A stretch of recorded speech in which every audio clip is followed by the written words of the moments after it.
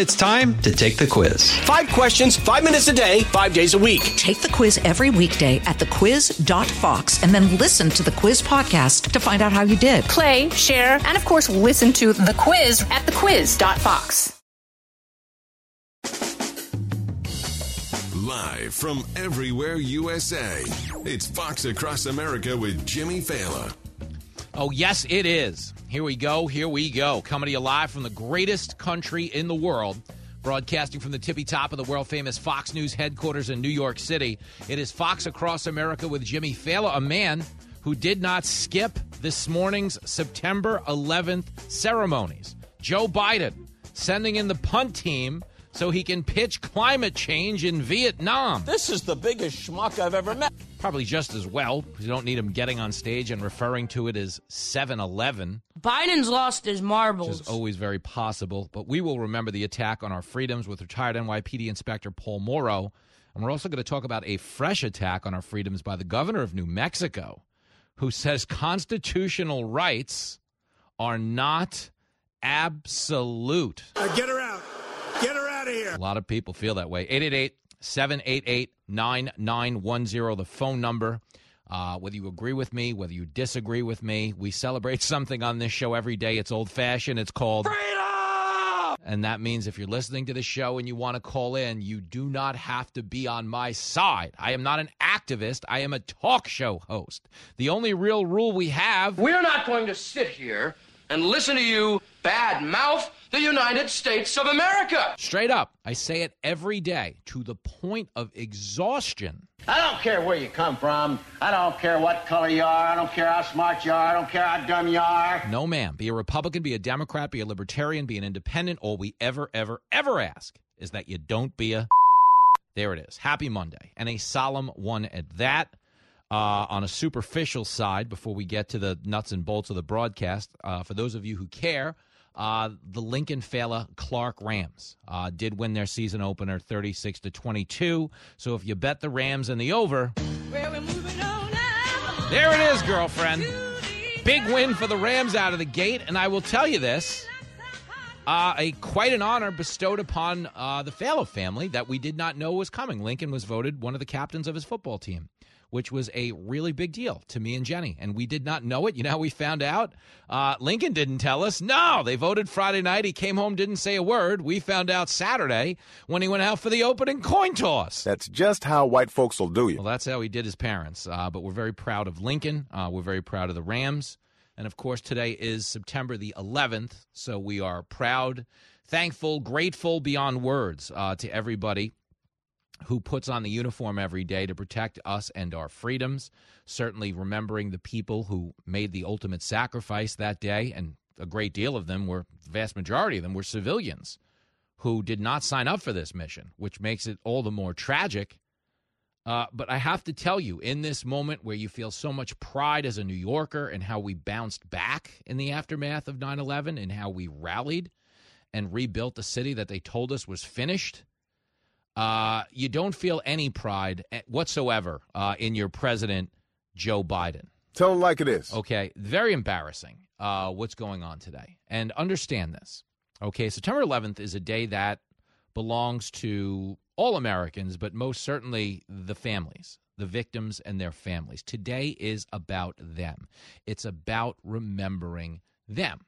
Okay, it's not specifically supposed to be about the president. But the reason the president has been showing up to these ceremonies every year for the past 21 years, yes, Joe Biden showed up last year. I don't remember that ever happening. But it did. But the reason they have shown up every year is to mark this solemn occasion and to remind those families that every single American will never forget what went on that day. Okay, when you see the president and you see the White House telling Peter Doocy things like, well, it's 22 years later. They said, let's keep in mind 22 years after Pearl Harbor, all the presidents weren't still riding out to Pearl Harbor every year. It's people with a dirty mind that think like that. Okay, understand. Okay, flying then, flying now, a little bit different. But they were certainly marking the occasion What they weren't doing is venturing to the other side of the world to push a climate agenda. That's a total fraud. But that's why Joe Biden can't be there. And what they're trying to sell us is, well, you don't understand. It's a scheduling thing. You know, the G20's on that side of the world. So the president had to go to Vietnam today because he's right there on that side of the world. That is a fact check false. And we know it is. Why? Because, yes, they've known for over a year that the G20 would be going down last week. But this idea that he had to go at the end of the G20 and not the beginning is a total scam. How do we know that? Because the guy was off the entire month of August. Every single time you opened up the internet, you saw another picture of Joe Biden and his C-cup breasts lounging on the beach. That was embarrassing. Hey, Maui just burnt down. Lost the whole town, over 1,000 people. Any comment, Mr. President? No comment, he said in his bathing suit. Garbage like you just makes me sick. Nah, no comment on Maui. Come on, man. It's got to be an ice cream shop around. I'm going for a bike ride. What do you want from me? Okay, but that has been the posture of this president at every turn. And don't ever forget, man, don't ever forget, Jill Biden, what did they tell us in the run-up to the 2020 election? Empathy is on the ballot. Wrong. But that's what they said. No, empathy. We're going to get people in the White House who care. The reason you vote for us is we're empathetic, you see. Also, we're skipping 9/11. We're not going to be there. We're going to send in the punt team this year. That's what Jill Biden said. Empathy is on the ballot. You are so full of shit. Is she ever?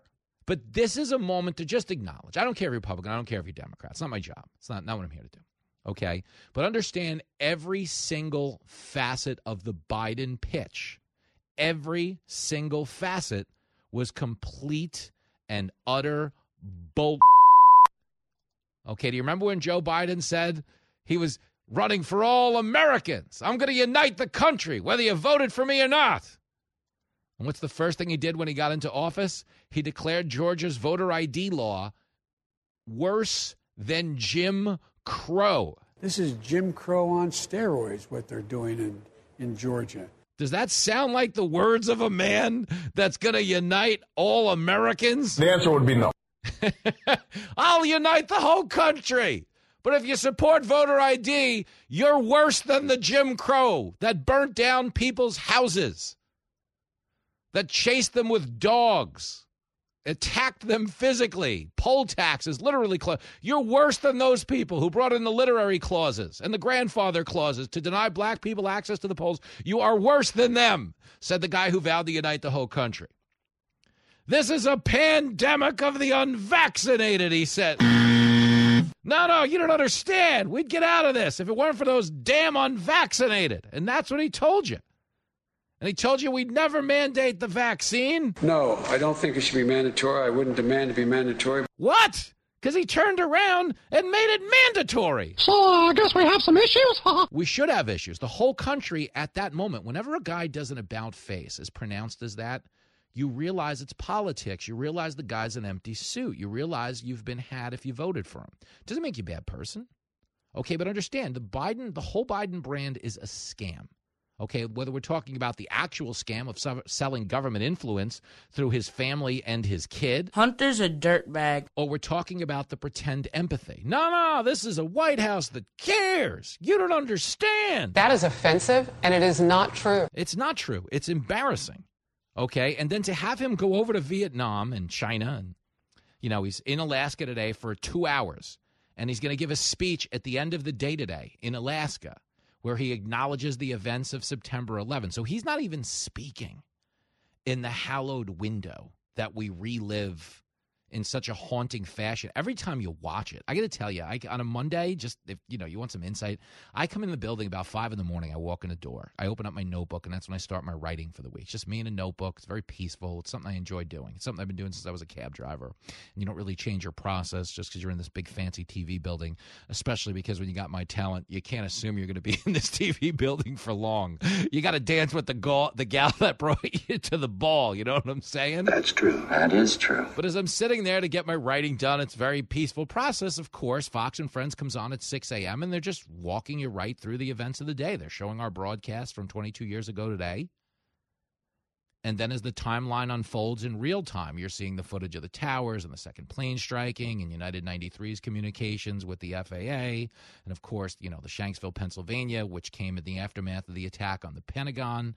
Okay, if you really were here that day, if you really are one of those people who will truly never forget because you don't have the luxury of forgetting. You just don't. I was here. I drove my brother down to the pile. Okay, well, I drove him to a checkpoint is what I did. He was off duty. I drove him to a checkpoint. You couldn't physically get any further into the city. I dropped him off in Queens, and they went on their way, whether it was through foot or what, into the city, and from there they went down to the pile. If you were here in New York in the immediate aftermath, okay, you were breathing that smoke, and you were watching this city reduced to emotional rubble for the better part of a year, okay, because long after the events of 9/11 concluded on television, the pile continued to smoke, and the recovery efforts, which clearly turned into a demolition effort once it became clear that there weren't any more survivors in the rubble, went on for over a year. And I had buddies and I had relatives who were down there at that pile assisting in, the recovery and removal of the debris. And I would often go down there and hang out with them in the middle of their sometimes 36-hour shifts, where they were just down there. And, you'd try to lend whatever goodwill you could to their efforts because you felt pretty helpless yourself as a well-intended person who was trying to offer them some type of emotional, social solace in the face of unimaginable grief and carnage. A lot of these guys that were sifting through the rubble were finding their friends. Okay, one of my buddies I graduated high school with, we were in each other's weddings. Great guy, Ray DeVito, phenomenal guy. Okay. He was tasked with finding his fellow Port Authority cops in the rubble. Okay, that's a reality. And the reason we go to such grim detail when we describe 9/11 is so you don't forget. The point of never forget is not only to honor the dead, it's not only to honor the victims, it's not only to show support for their families, but it's to make sure you don't take your eye off the ball and make us susceptible to this sort of thing again. Well, sadly, as we get on the air right now on 9/11, okay, the people running this country have forgotten. Okay, they might not have forgotten about the optics of the day, okay, but when it comes to playing the defense, okay, that's going to keep us safe from a 9/11, we have a southern border that's completely wide open right now. That's Joe Biden for you. You have no idea how to defend a nation. Think about that, okay? Is that remembering 9/11? The answer would be no. Especially when you hear we've had dozens of members of the terror watch list and people who have been recruited through ISIS apprehended at our border. We go, oh, Jimmy, great. Well, they apprehended him. So what do you want? Shut up, fatso. Yeah, those are the ones they apprehended. Okay, do we have any idea who got away? The answer would be no. Okay, understand. There's 7 million people that have crossed this border that we know of. Okay, there could be as many as 10, all things considered. I got a bad feeling about this. Yeah, and the bad feeling starts in the White House. Okay, you got a dirtbag president. Are we a great country? Absolutely. Okay, are we led by great people? Absolutely not. Okay, this is embarrassing. Now, I understand one of the concerns out of the White House is they know the president's not popular with Ground Zero families, 9/11 families. They don't want to worry about him getting booed. Hey, jackass. It's not about you. It's about the families. It's about the country. It's about the resiliency we showed and getting up off the mat that day. Okay, and restoring our standing in the world and rallying around all of us. Okay, this is embarrassing. It really is. Okay, it's what we expect from Joe Biden at this point, sadly. And if you've been following Joe Biden, that might be your upside right there. Okay, there is value in not having him at 9/11, if for no other reason than because this day means too much to too many people to chance our president taking one of his dementia walks right out of the ceremony in the middle of the morning.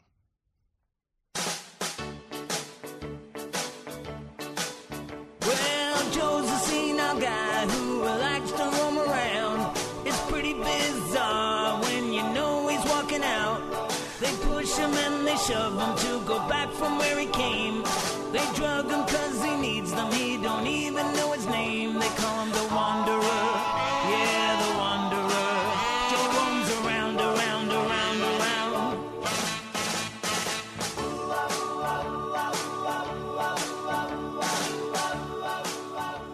You're hanging out with Jimmy Fallon on Fox Across America. Hey, folks, it's your man, Keyshawn Johnson, here to talk about Angie, formerly known as Angie's List, your go-to home services. Marketplace for getting all your jobs done well. Now, you might be wondering, what exactly is Angie? Well, let me tell you, it's the nation's largest home services marketplace, connecting over 150 million homeowners with skilled professionals to tackle any project, big or small. As a homeowner myself, I always have things I want to work on for my house, whether it's general home renovations or fun projects like putting in a pool. With over 200,000 pros in their network, Angie makes it a breeze to research, compare, and hire pros, ensuring every job is done well. Whether you're fixing a leaky faucet or planning a full kitchen renovation, Angie's got your back. And get this, folks. Angie's pros aren't just any old contractors. They're your neighbors, often running small businesses right in your community. Plus, they've been rated and reviewed by others in your area. So you know you're getting quality service. So why stress over home projects when you can turn to Angie? From finding the best price to scheduling a pro at your convenience, Angie's got you covered every step of the way. So get started today at Angie.com. That's Angie.com, or download the app today to get started on getting all your jobs done. That's Angie, your trusted ally in home services.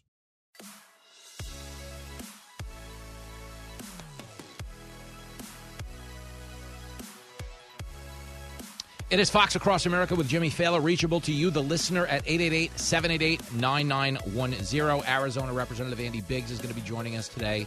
We will also speak with retired NYPD Inspector Paul Morrow. But before either of us join us, we will get to your calls, texts, tweets, and carrier pigeons. Batting leadoff out in Clarion County, Pennsylvania. Brian is on the line. Hey, Brian. Hey, Jimmy. It's nice to hear your voice. Thanks for taking my call. I'll say.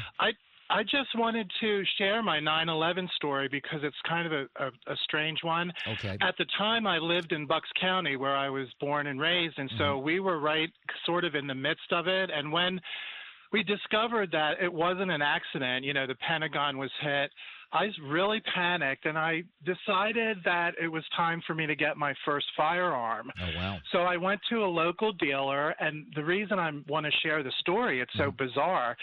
Jimmy, there were hundreds of people already lined up at this one particular store in Feasterville, PA. And there were all sorts of people, old people, young people, men, women, black, white, Latino. And everyone had the same notion of, you know, sort of needing to protect oneself. Yep. And actually, the store, I understand later, sold out of its inventory. And people say it's, 22 years later. It seems like it was yesterday. Yeah. And for me, and I just want to shout out to the families who lost people on 9/11, and also the people who perished after 9/11 from health issues. I want everyone to know that my prayers are with them. And, I don't think we'll ever forget what happened. We won't. The regular rank and file people won't. The people running the government, they sort of have. It's really crazy to think, but we passed something called the Patriot Act, which violated a lot of our freedoms, but we did so. And the sell was, hey, we can't have this happen again. So the government's got to take a proactive stance towards terrorism. And we went as far as invading Afghanistan for 20 years to make sure it didn't become a breeding ground for terrorism. But we actually left by putting a terror group back in charge of the government and opened up the border, which I got to be honest with you, okay? In a post-9/11 world, anyone who suggested opening the southern border would have been thrown out of office by their ears the minute it came out of their mouth. So in that regard... I have a copy of the Patriot Act, and most of it is redacted. I mean, you can't really even understand it. But I agree with you. I think the Patriot Act, it was a little scary to be passed, and maybe we should look at that at this point in time. No, I agree with you, but it's just the idea of I didn't appreciate all the infringements and the surveilling, civilians and everything in between. But at least somebody was getting surveilled. I mean, you're living in an America now where again, the old adage in sports is defense wins championships. We've never been more hated in the world than we are right now, and we just let in 7 million people. Not smart, Brian. You, of course, brilliant, and you have excellent taste in radio. I hope everything's good. Give my best to the hubs, and we'll talk again soon, all right, pal? There he goes, the great Brian in Clarion County, who should not even be on the radio. Brian, you should be out catching that fugitive. Come on, man. We need your help. All right, back after this. Fox Across America.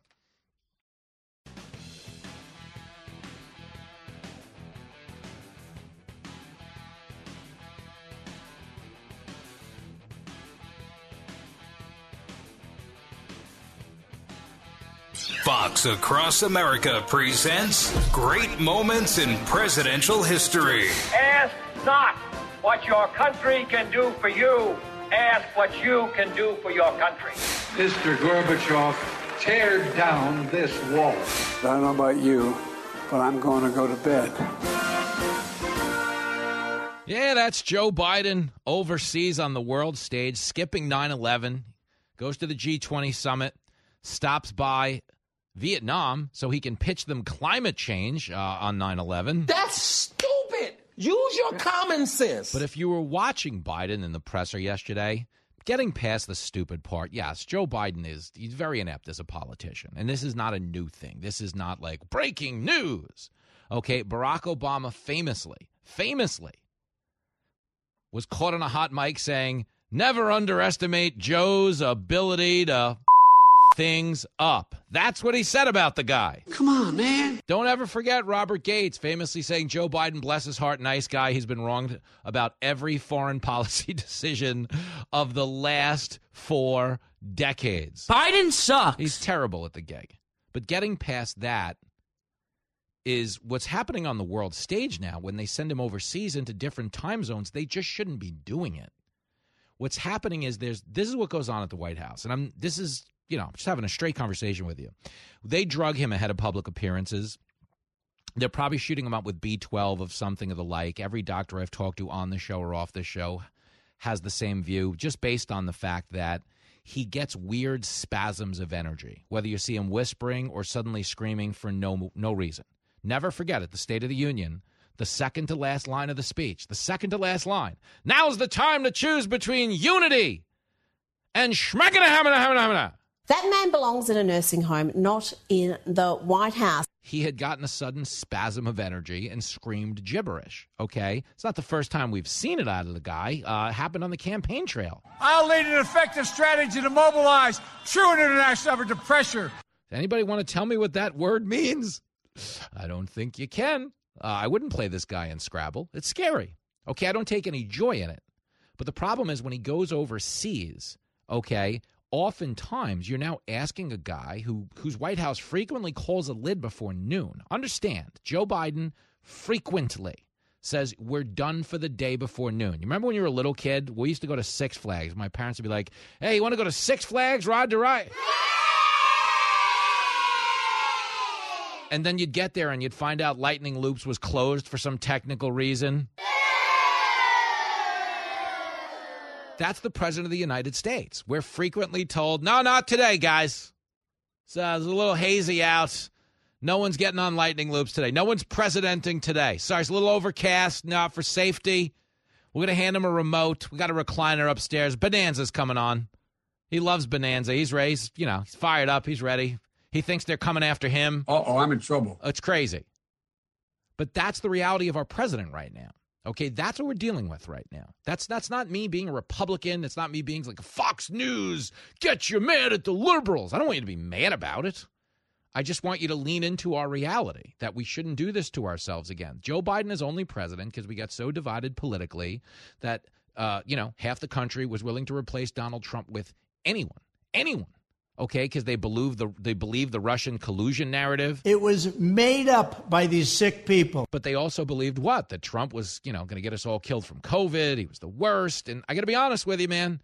I didn't love Trump's messaging during COVID. He did not throw a perfect game. Let's be clear. This guy will say anything. No, but he didn't.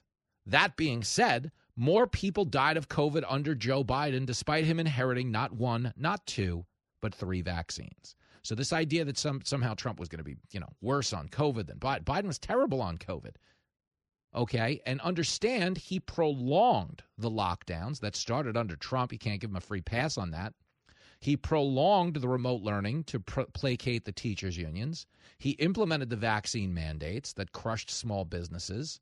He implemented the mask mandates that also hurt turnout at retail stores and funneled all the money into big box places that could allow you to do all your shopping online. Biden's extended lockdowns that enhanced unemployment benefits enabled the biggest generational transfer of wealth from the middle class to the elites that we've ever seen in this country. By all accounts, a terrible president. But when he goes overseas on the world stage in a time zone where he's technically not used to being awake, this could be a problem. And it was a big problem during the press conference. Let me give you some of these clips. No joy to be had in hearing this, but it's embarrassing. It's embarrassing for the country. Let's open with him just telling the reporters he's following orders. I'm not taking random questions here. It is clip 14. And let's see. I'm just following my orders here.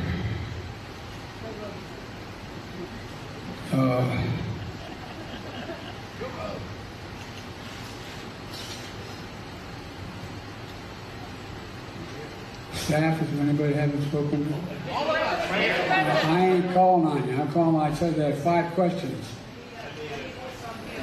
Anita, BOA.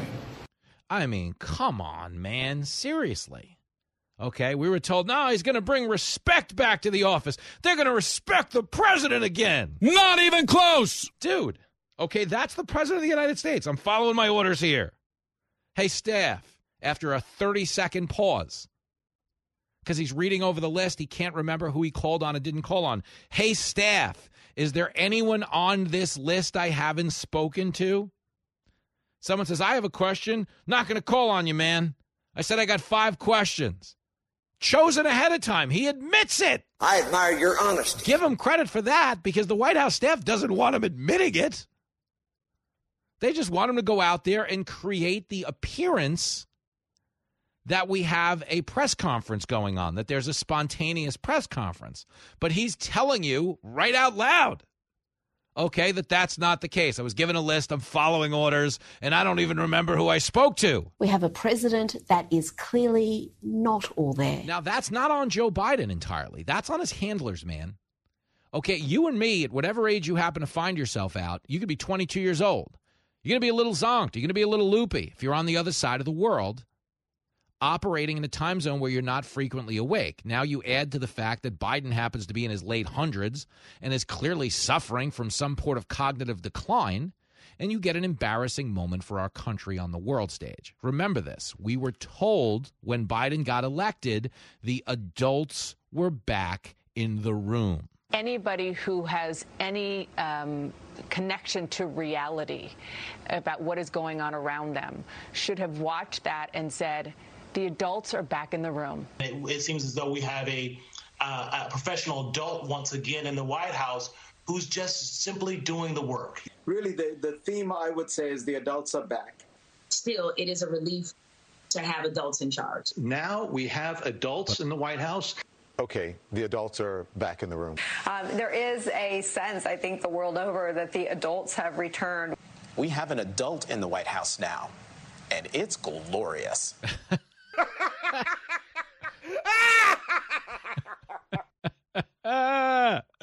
We have an adult in the White House, and it's glorious.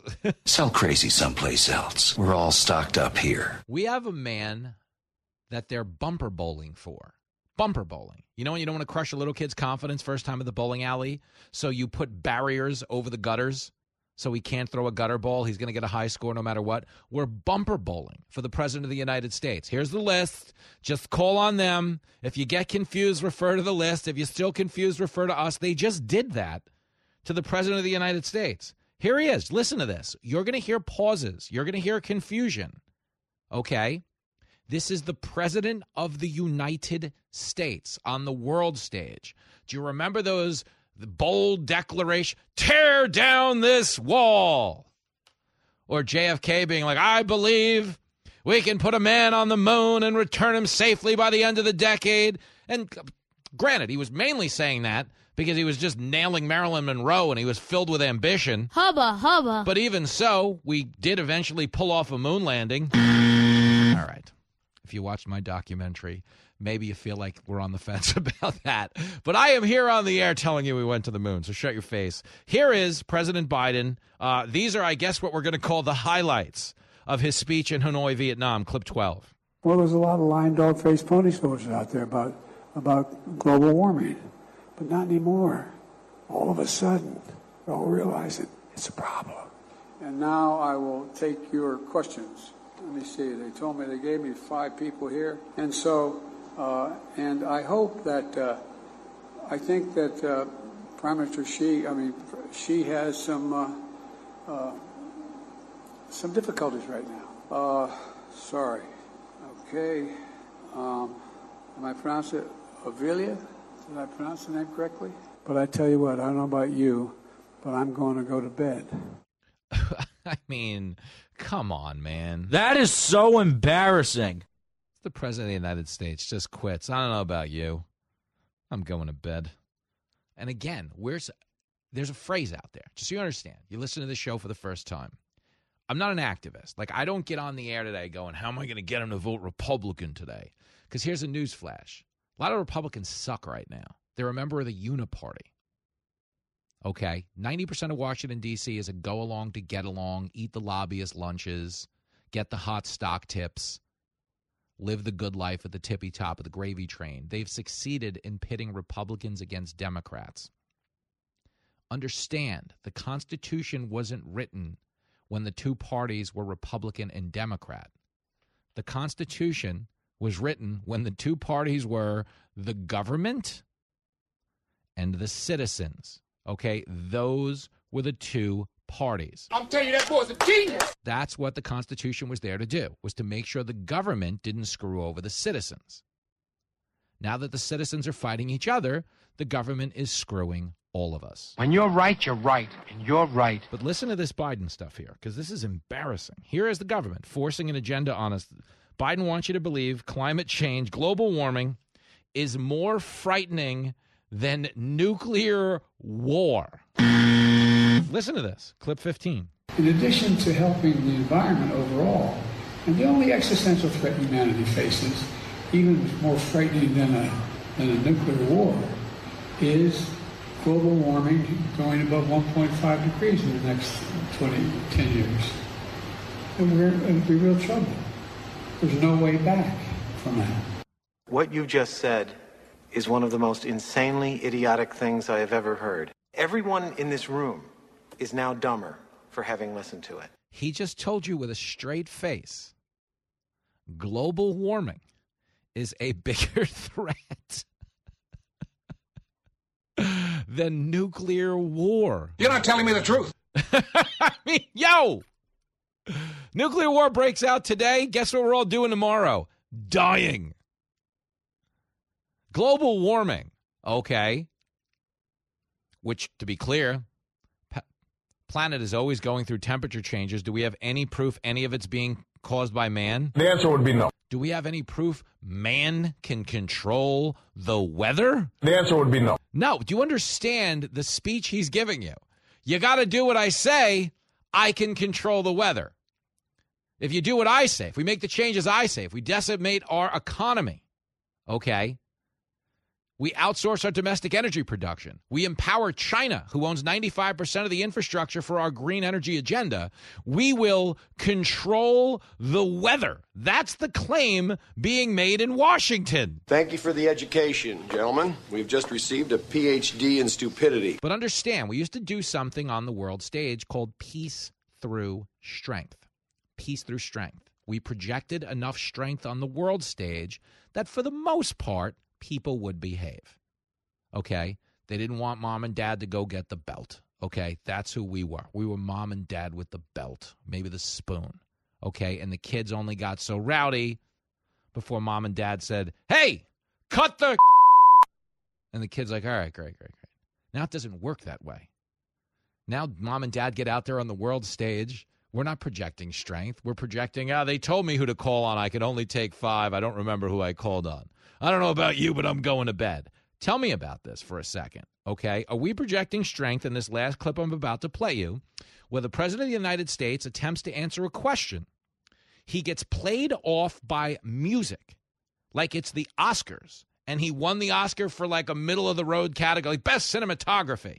And he thanked too many people in the middle of his speech, and the producers were like, get him out of here. Get him out. Again, envision peace through strength, okay? And listen to this clip and tell me if we're achieving that goal. Clip 18. We talked about at the conference overall, we talked about stability. We talked about making sure that the third world, the Southern Hemisphere had access to changes, had access. It wasn't confrontational at all. He came with Thank you, everybody. This ends the press conference. Thanks, everyone. Thank you.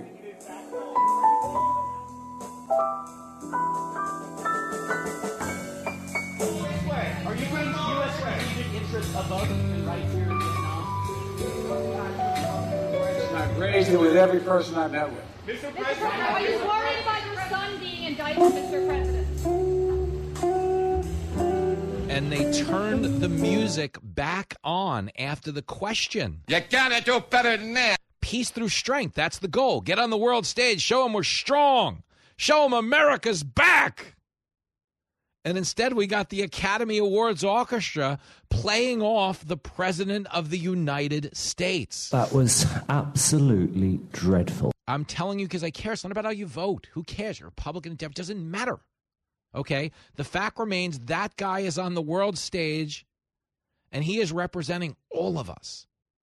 And most of the media won't acknowledge what a disaster that was. But do you know what the rest of the world, do you know what our enemies are saying? They're quoting Lincoln Fela as we go to commercial break. If you like Biden so much, name 3 of his complete sentences. You're listening to the best dad on the radio. Can't believe you forgot my birthday. You're with Jimmy Fallon on Fox Across America.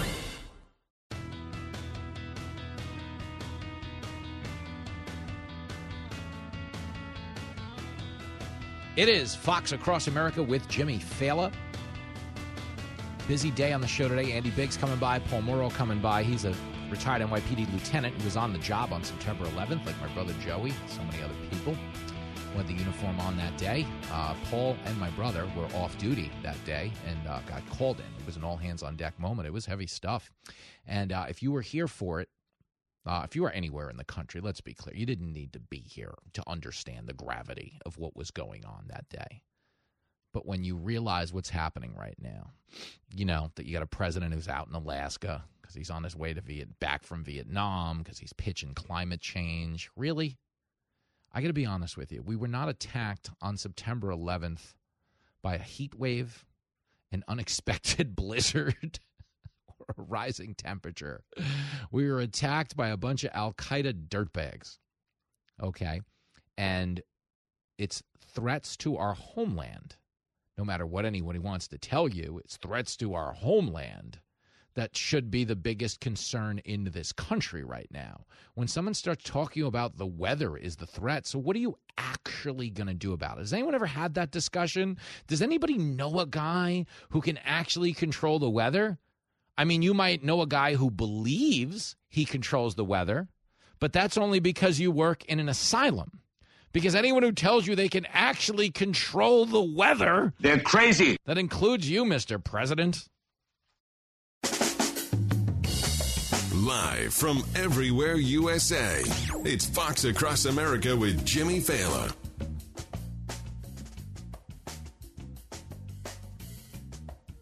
There it is. Back in action. Big hour coming up on Fox Across America with your radio buddy, Jimmy Fallon. Arizona Representative Andy Biggs going to be joining us from the Fighting 5th Congressional District to talk about the big media rollout of Kamala Harris. Kamala's awful with her weird laugh.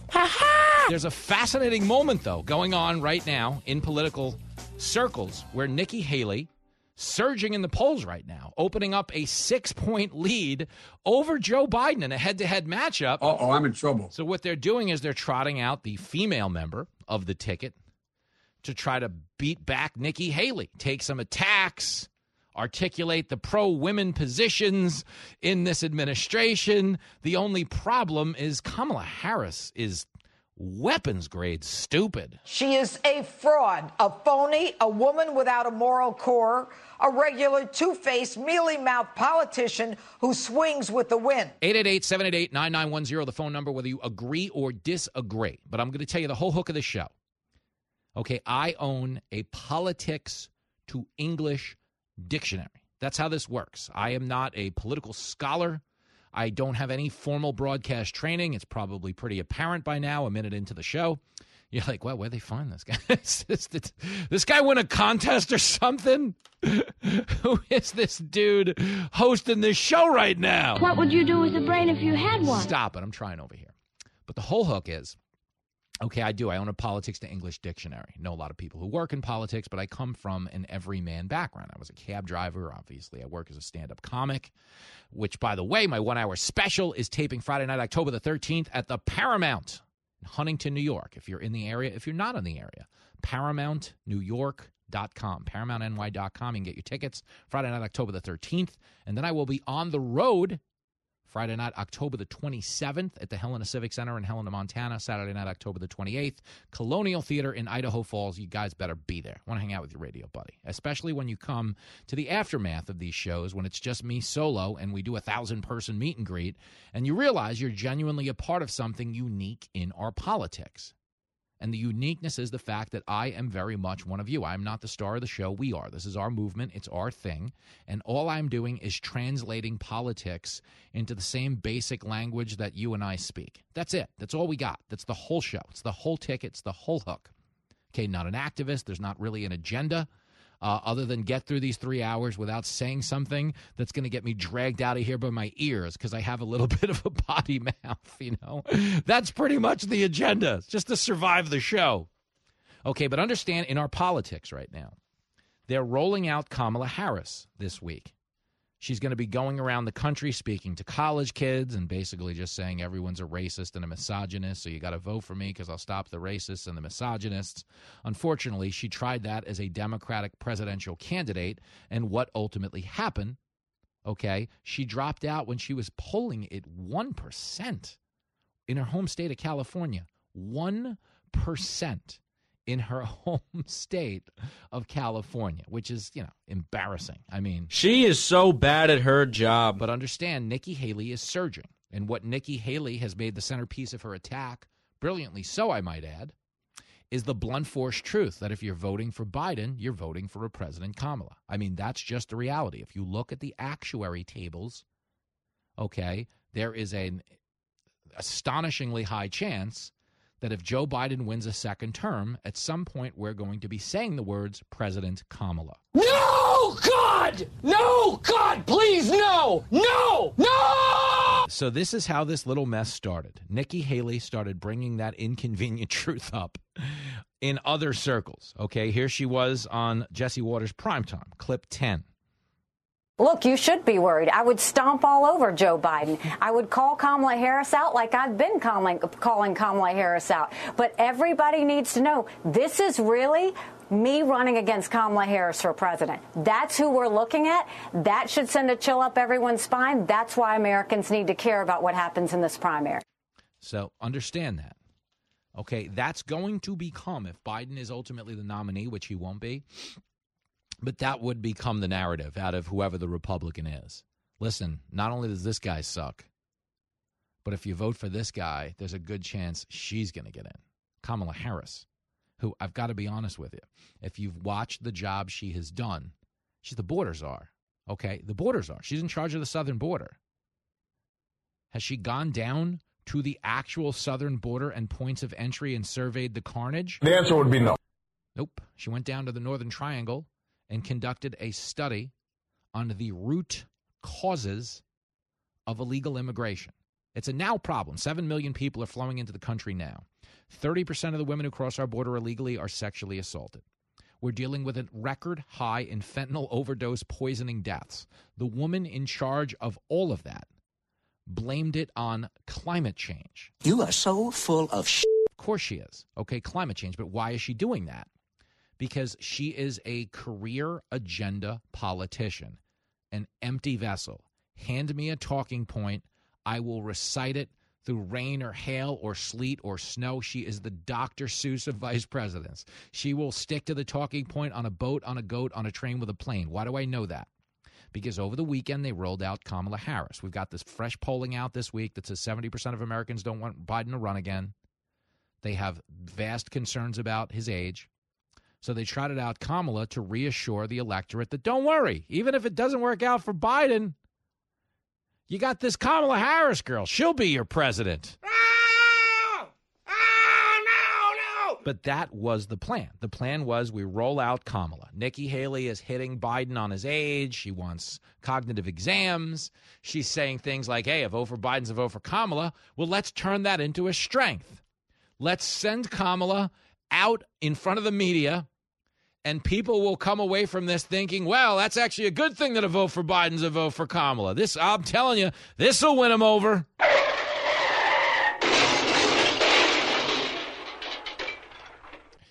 Listen, okay, as they attempt to get an answer out of Kamala Harris on what limits to abortion she supports. Okay, Margaret Brennan is asking her on Face the Nation, okay, where would you cut off abortion? Nikki Haley has proposed a limit that's more in line with European standards, something that could help the Republicans in the general election. If Republicans are running on, we'll just ban it, and you're not going to win. Okay, you're actually not going to win the general election. I'm just telling you that because I care. If you look at the polling on abortion, a slim majority of Americans support abortion. They do, okay? But the vast majority of Americans, vast majority in the 80s, support very strict limits on abortion. Okay, Europe caps it off at 15 weeks. Okay, the Democratic Party in some states, like Colorado, will pretty much let you abort a third grader. I mean, it's barbaric. It's disgusting, but they purport it far past the point of viability, past 30 weeks, past the point where a child can feel pain. And so what Brennan is trying to get out of Kamala is just, hey, so what should the limit be? But she's not equipped to have this discussion because she's intellectually bankrupt. So the only thing she can do here is repeat the talking point she's been fed. Here it is, clip one. I mean, what week of pregnancy should abortion access be cut off?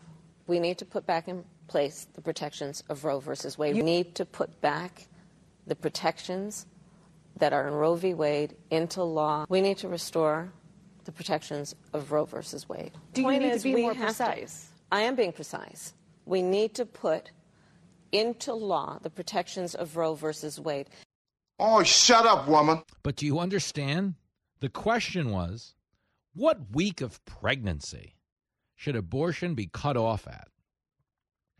Did she give an answer to that question? Not even close! No, she gave the same answer 17 different times. That was absolutely dreadful. Here it is again. Just listen to it one more time. What Brennan is trying to get out of her is what's the limit? Is it 15 weeks? Is it 30 weeks? What should they know? Okay, understand she is not, and you know, you've all been in this position where, you know, when someone asks you if you've seen a movie and you didn't see it, you might try acting like you did, but the longer the conversation goes on, the more aware they become that you didn't see it. Okay, Kamala Harris sits down with Face the Nation under the guise that she knows a thing or two about abortion and abortion limits. The longer this conversation goes on, the more clearly it becomes that she doesn't. Here it is again, clip one. I mean, what week of pregnancy should abortion access be cut off? We need to put back in place the protections of Roe versus Wade. We need to put back the protections that are in Roe v. Wade into law. We need to restore the protections of Roe versus Wade. Do you need to be more precise? I am being precise. We need to put into law the protections of Roe versus Wade. You don't have a clue. Do you remember those talking toys where they had a string on the back and you pulled it and it would start talking to you? They used to have these toys when we were little kids. You could pull the string and the doll would talk. He knows what he's talking about. Okay, understand. We have a vice president who's one of those toys. You know when those toys get stuck and it just keeps saying the same thing over and over again? It's been programmed with a very limited vocabulary. When it comes to abortion, someone said to her, hey, they're going to come at you a million different angles. Just so you know, the official White House position is we don't want to articulate a specific length of time on access. Just say we need to put the laws, the protections back into place. That's essentially what she sat down with yesterday. That's the only knowledge she had as the sitting vice president of the United States. That was embarrassing. Okay. But do you need to be more precise? I am being precise. And then she proceeds to say the same thing she said 7 other times. We need to put the protections back in place. Let me explain abortion to you, okay, really quickly, because the whole Democratic premise on abortion is a lie. Oh, good goodness. Okay, understand what Roe versus Wade did. It was not the end of democracy. It was not the end of abortion. Okay, it was the beginning of democracy. Okay, it was the advancement of state rights. Roe versus Wade was not a federal ruling on how long abortion should be viable up until. It was not a federal ruling, okay, that allowed people any say in the issue of abortion. It federalized, okay, that issue. What striking down Roe versus Wade did was send it back to the states, at which point each individual state will now decide its own limitations to abortion, if any. Ultimately, the people will vote in or vote out the politicians that determine the abortion access window. Okay, that's where we find ourselves. But the Democrats ran so effectively on the lie that repealing Roe versus Wade meant nobody could get an abortion. You were now going to go to jail if you wanted one. The doctors were, forget it. They were going to be criminalized. Couldn't even perform an abortion. And that was a lie. Okay, but Kamala Harris continues to campaign on that lie. They don't want to speak to the physical issue of abortion because if you get into the lengths, the windows of time in which abortion is still allowable in some parts of the country, anybody supporting abortion when the baby can live outside the mom, I'm talking weeks after the baby can live, a month after the baby can live outside the mom. Any guy that gets on TV and tells you that's a good thing, he should be behind bars. Okay, but Kamala Harris isn't much different because she doesn't want to impose any limitation, because she doesn't want to bring attention to the fact that there is currently a window on this issue that is barbarically infanticide. And it's going on far beyond the point of viability for the fetus. They don't want to bring attention to that because they don't want to lose any abortion support. But understand, okay, are those people who genuinely care? Let's talk about the health of the mother, the health of the children, okay? They're flat out concealing infanticide because they're concerned it's going to hurt them at the polls. That's who they are. The people who tell you empathy's on the ballot and then skip 9/11. The people who tell you my body, my choice, but then force a vaccine on a woman whether she wants it or not. Oh, government needs to stay out of our bedroom. But the government can be in your garage telling you what kind of car you can drive. Government can be in your kitchen telling you what kind of stove you can use. Tell you what kind of hot water heater you can use, what kind of thermostat you should have. No, the government's everywhere. You kidding me? Tell you what kind of straw you can drink from. But then at the same time, that hypocrisy. Oh, government needs to stay out of the way. What, really? You have the government in every single thing we do. It's bananas. But understand, as bigger than the brazen political ploy of this is the utter indifference to the well-being of those children, okay? There is a barbaric level of abortion access going on in this country right now. And every microphone that finds them, the Democrats can't run to it fast enough and say they're the party that cares, okay? And then they give you Kamala Harris, the first female vice president.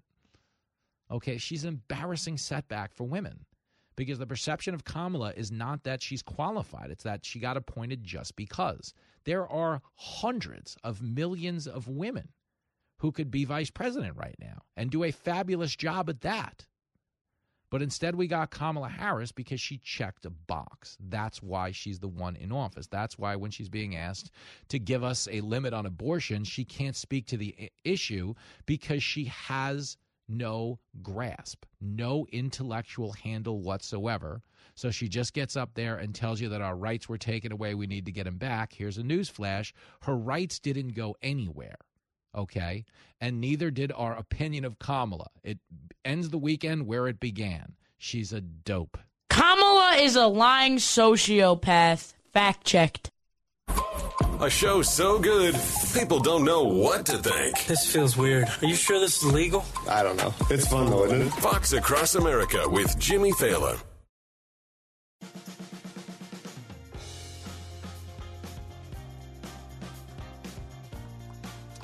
It is Fox Across America with Jimmy Fallon. They have rolled out Kamala Harris to convince people she can do the job. We really are being laughed at and scoffed at throughout the world. They're not respecting our country the way they used to. Here is Kamala talking about the possibility of a second Trump presidency. She doesn't seem to understand the question. Clip 2. Are you taking the threat of a second Trump presidency seriously enough? I don't understand the question. You were dismissive of some of the Republican criticism of you and the president. When you look at current polling, the front runner for a Republican nomination is the former president, the 45th president. We will win re-election. We will win re-election. There is too much at stake, and the American people know it. You don't have a clue. I mean, what performance art? We'll win re-election. There's too much at stake. The American people know it. Yo, the American people, okay, 70% of the American people think the country is headed in the wrong direction. So when she gives you that response to the question, because, again, she doesn't have the intellectual ability, the conversational latitude to say anything other than what's been programmed into her head. You got to picture Kamala as a talking toy. You pull the string, and it says something. That's how it works. Hey, should we get pancakes? I'm Kamala Harris, and I approve this message. That's it. It's a limited vocabulary. There's only several things she can actually say. So when she sits down in front of Margaret Brennan and says, no, we'll win. We'll win. There's too much at stake. The American people, they realize that. Dude, that is a circus act right there. Straight up.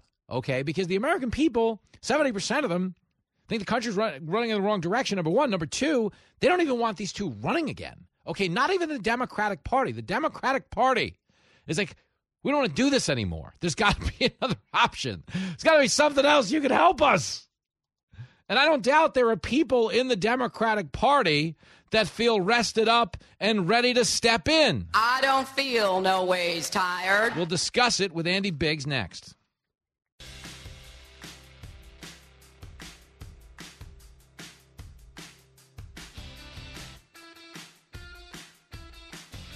It is Fox Across America with Jimmy Fallon. Band fired up to play on our next guest, but not half as excited as they'll be to play him off. He is a superstar representative from the Fighting 5th Congressional District in Arizona. Representative Andy Biggs back on the show. Hey, man. Jimmy, it's always good to be with you. Unfortunately, I come on with a big ego, so I'm never hurt and offended by what you say to start off. Well, I had to beat you out of the gate because last time you kneecapped me at hello. It was like, what did my press guy screw up again? Why am I back on this show? It was something like the bottom of the barrel, which we'd expect nothing less, to be clear. Absolutely. We have that kind of relationship. Thank you. Well, it's good to have you back on the show, said no host ever. But no, let's talk. Let's talk, Biggs. Let's talk. I love you. You stop it now. Let's do it. It's September 11th. The president's over in Alaska and Vietnam pushing climate change. Thumbs up, thumbs down. Thumbs down. I mean, thumbs down. It's so bizarre. Like, just the indifference to the day, no? Yeah, I mean, I really don't get it. This is a day that most Americans know exactly what they were doing on 9/11. Mm-hmm. I mean, that's something that, it's just, you just know. I remember exactly where we were and the tragedy and the attack and the sense of unity of the country coming together in the grief and the aftermath. But I mean, to go to Alaska, Alaska, I don't have anything against Alaska, but this is not where they're supposed to be today. Yeah. That's not where you're supposed to be. No, it's crazy. And then when you talk about the actual priority, because the priority was, well, we got to go to Vietnam with this climate thing. It's very important, and he wants you to believe climate change is a bigger threat than nuclear war, which, again, laughable on its face. But understand, he could have went to Vietnam before the G20. The guy was on the beach every day of August. Well, he wasn't sure which beach he was on. That's true. That's the problem. He might have, for all we know, he might have thought he was in Vietnam. That's so funny. Mr. President, we're in Vietnam. Again? Oh, man. Exactly. What a time. Holy cow. What a small world. What a time to be alive. It's crazy. But then the other thing is this, okay? And I come back to this a lot. The whole adage of peace through strength, okay? We're not projecting that on the world stage when the president gets on stage and goes, I'm just following orders. They gave me a list. I'm not allowed to call on anybody else. And then he got played off at the end of the press conference like it was the Oscars. You know when a guy goes on too long at the Oscars and they play music just to drown him out and get him off the stage? Like, that shouldn't happen to the president, no matter who the president is. That's embarrassing. It really is. That happens to me usually when I'm on with you, by the way. I start hearing the music and say, oh, that's over for me. Biden's going to start doing a Rodney Dangerfield. I'll tell you, I get no respect. I got no respect at all. When you look at it, speaking of no respect, that's where the U.S. is today under Joe Biden. Mm-hmm. And look, under Donald Trump, they either respected him or feared him. And what that did is that made for a much more stable international world. Mm-hmm. Iran was under control. China was mostly under control. They have their problems still. North Korea was discombobulated. Russia would never have gone after Ukraine. You actually had African states that were much more stable because of Donald Trump's – their concern about Donald Trump. The point being – when Trump made America First the mantra, the world believed him, and they had a certain amount of either fear or respect. It was, or bewilderment. But all three led to the same thing, a lack of action by the world's biggest, nastiest actors. And under Biden, everybody's pushing us around. Good grief. I mean, imagine that. We went from speak softly and carry a big stick to babble incoherently and read off a big teleprompter. And I'm just telling you, it doesn't really put people on notice the way you might think it would for whatever reason. But if you followed this, they're trotting out Kamala pretty aggressively right now. And I know she's taking a lot of criticism because people on the campaign trail are rightfully saying if you vote for Biden, you might have a President Kamala, heaven forbid. But they're trotting her out to try to make the case that she's ready to step in and do the job. She said so herself. I got to be honest with you. Yeah, go ahead.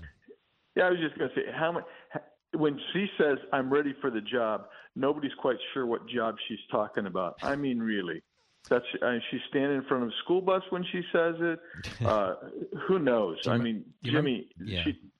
It's a joke. I mean, it really is. We're talking to Arizona Representative Andy Biggs. I'm scared of that one because you remember when you mentioned the school bus. Do you remember when she was she was cackling and talking about who doesn't love a big yellow school bus? And which was like, it was so sociopathic because she like forces the laugh in as someone who's uncomfortable in her own skin. But the more you watch that clip, the more you realize like she doesn't know anything about a big yellow school bus because she clearly rode the short one. Well, what I'll tell you is the only thing she knows about the yellow school bus is that you're supposed to stop when they put out the big red stop sign next to it. Think of it this way. I don't view it as them trotting out say, look, she's ready. I think it's a trial balloon. I really do. And they want to say, hey, how do you feel about Kamala Harris? She's going to get nothing. That trial balloon is going to get popped.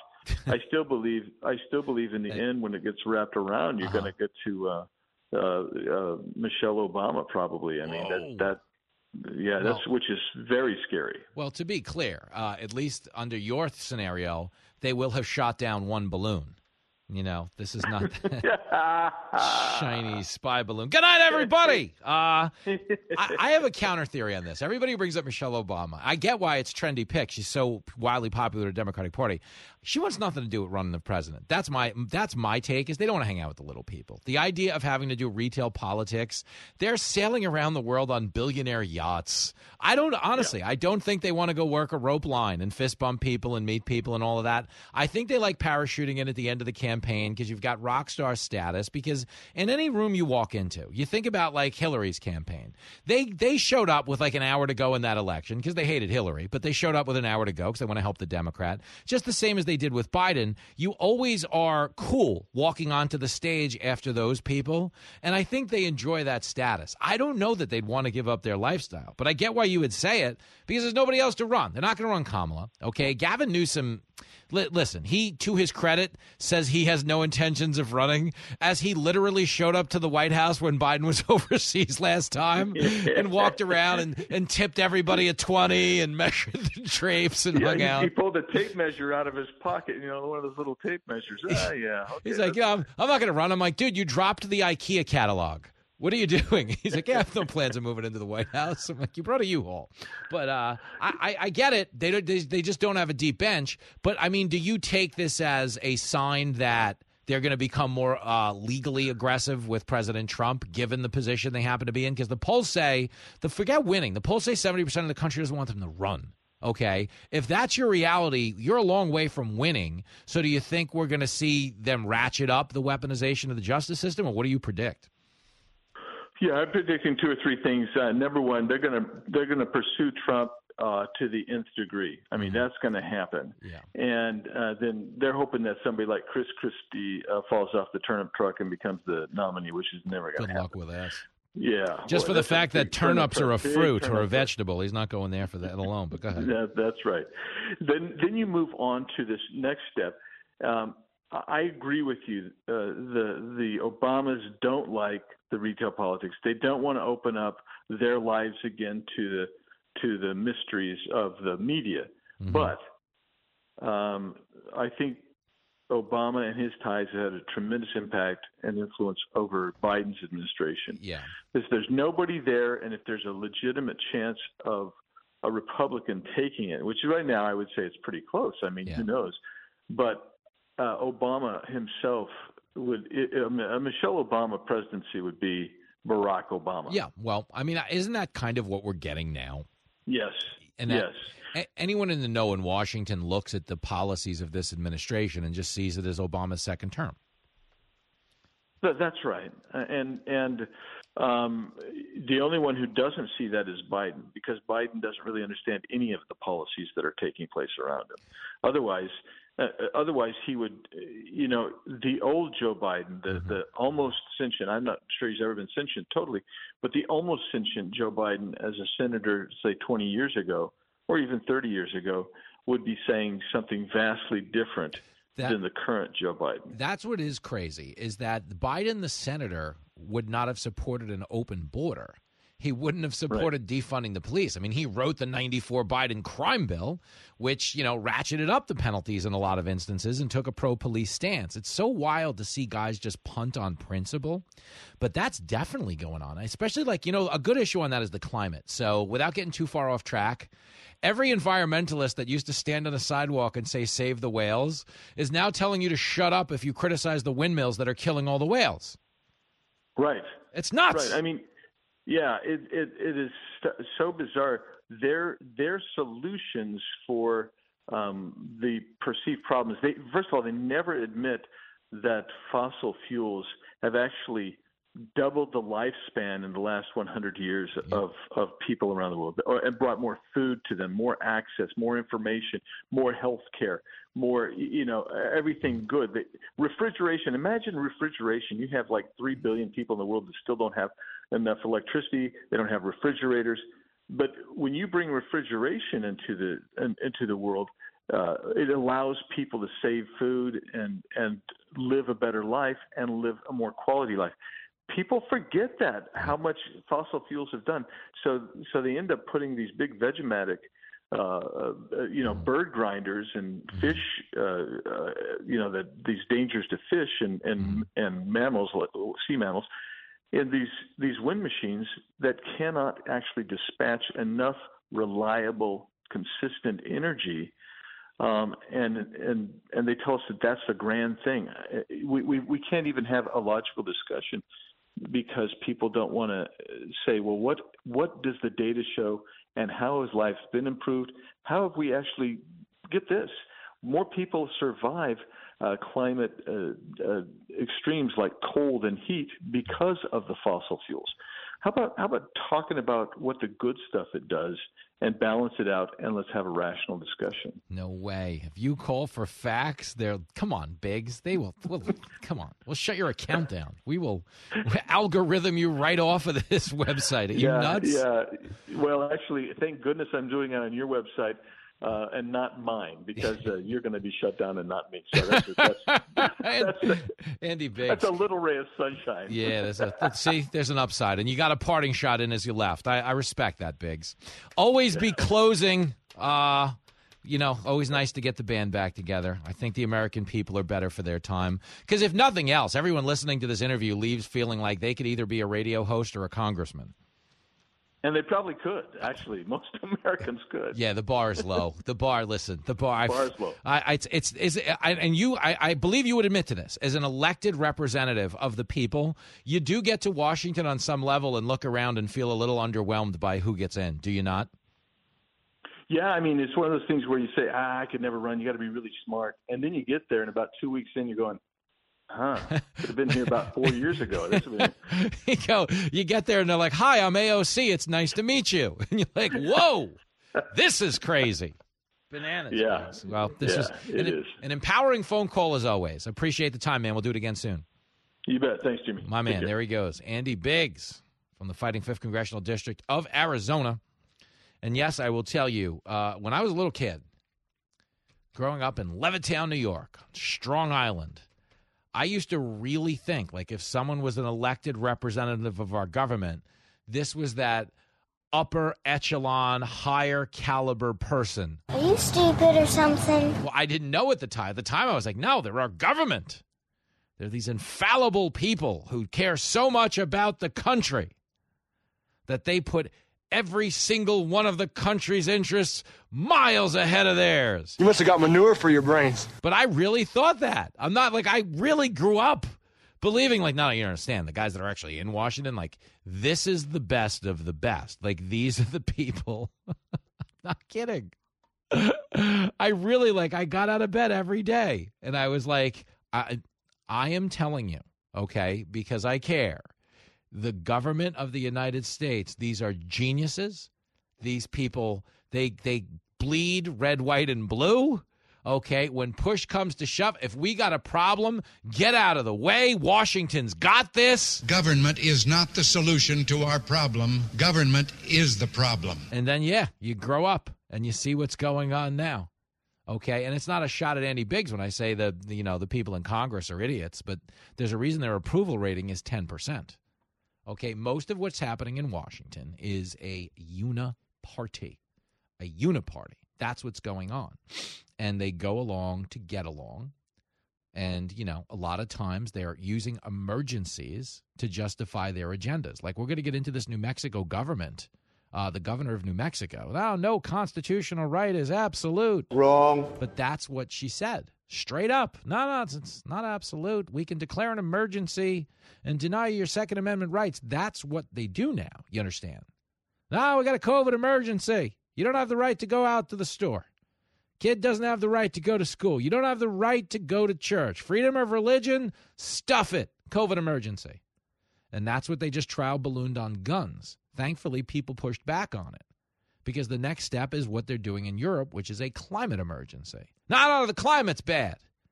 You have any data on that? The answer would be no. No.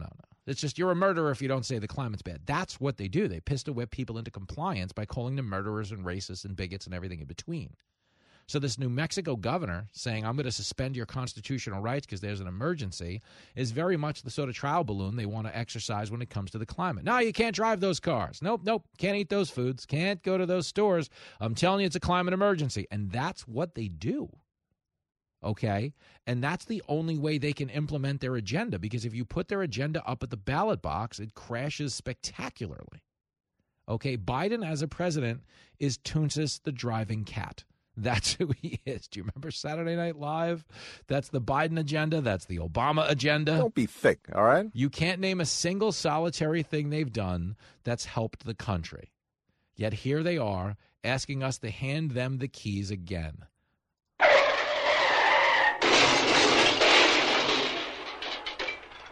The critics have spoken. You do that again and I'll break every bone in your body. You're listening to Fox Across America with Jimmy Fallon.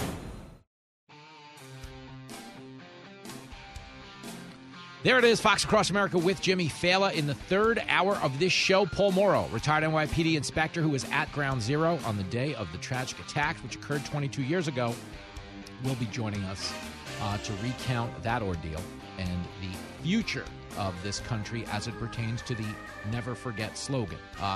It's very unfortunate, but we're living at a time when Never Forget isn't exactly being adhered to by the people in Washington, and maybe the joke's on us because we're asking a president with dementia not to forget. I mean, it's not always going to end well. I admire your honesty. I'm telling you the truth. It's, sheesh, a mess. We will continue to monitor as well the escaped convict out in Pennsylvania. If you're listening on Beaver County Radio, WJAS, all you guys out there, Brian and Clarion, who called in earlier today, we've got to find this fugitive. Okay, this is what we know as far as the last police update is concerned. We were told that he's shaved his head bald, he's wearing a hooded sweatshirt, and he doesn't speak English. That's what we know.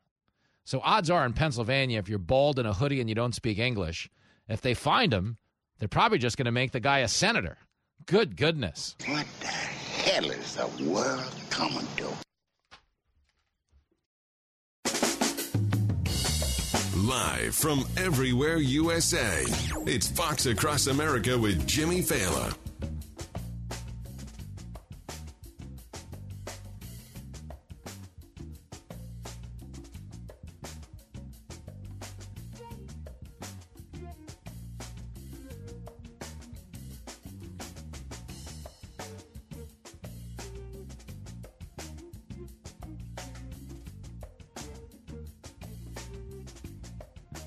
Whoa, would you look who came back to work, everybody? It's Fox Across America with your radio pal, Jimmy Fallon. Man who's never, ever, ever once been stuck in an elevator during a commercial break. As we start the show today, I will tell you some logistics. Have me 20 seconds late for the start of the hour. You gotta do better than that. Hey, at least I showed up today on September 11th. Unlike the President of the United States, did he make his way near any of the ceremonies? The answer would be no. So embarrassing. Okay, it is September 11th. Okay, I'm here in New York City. We are, of course, honoring, the lost, the victims, their families, the brave men and women who put on the uniform to protect our freedoms and our streets and our everyday.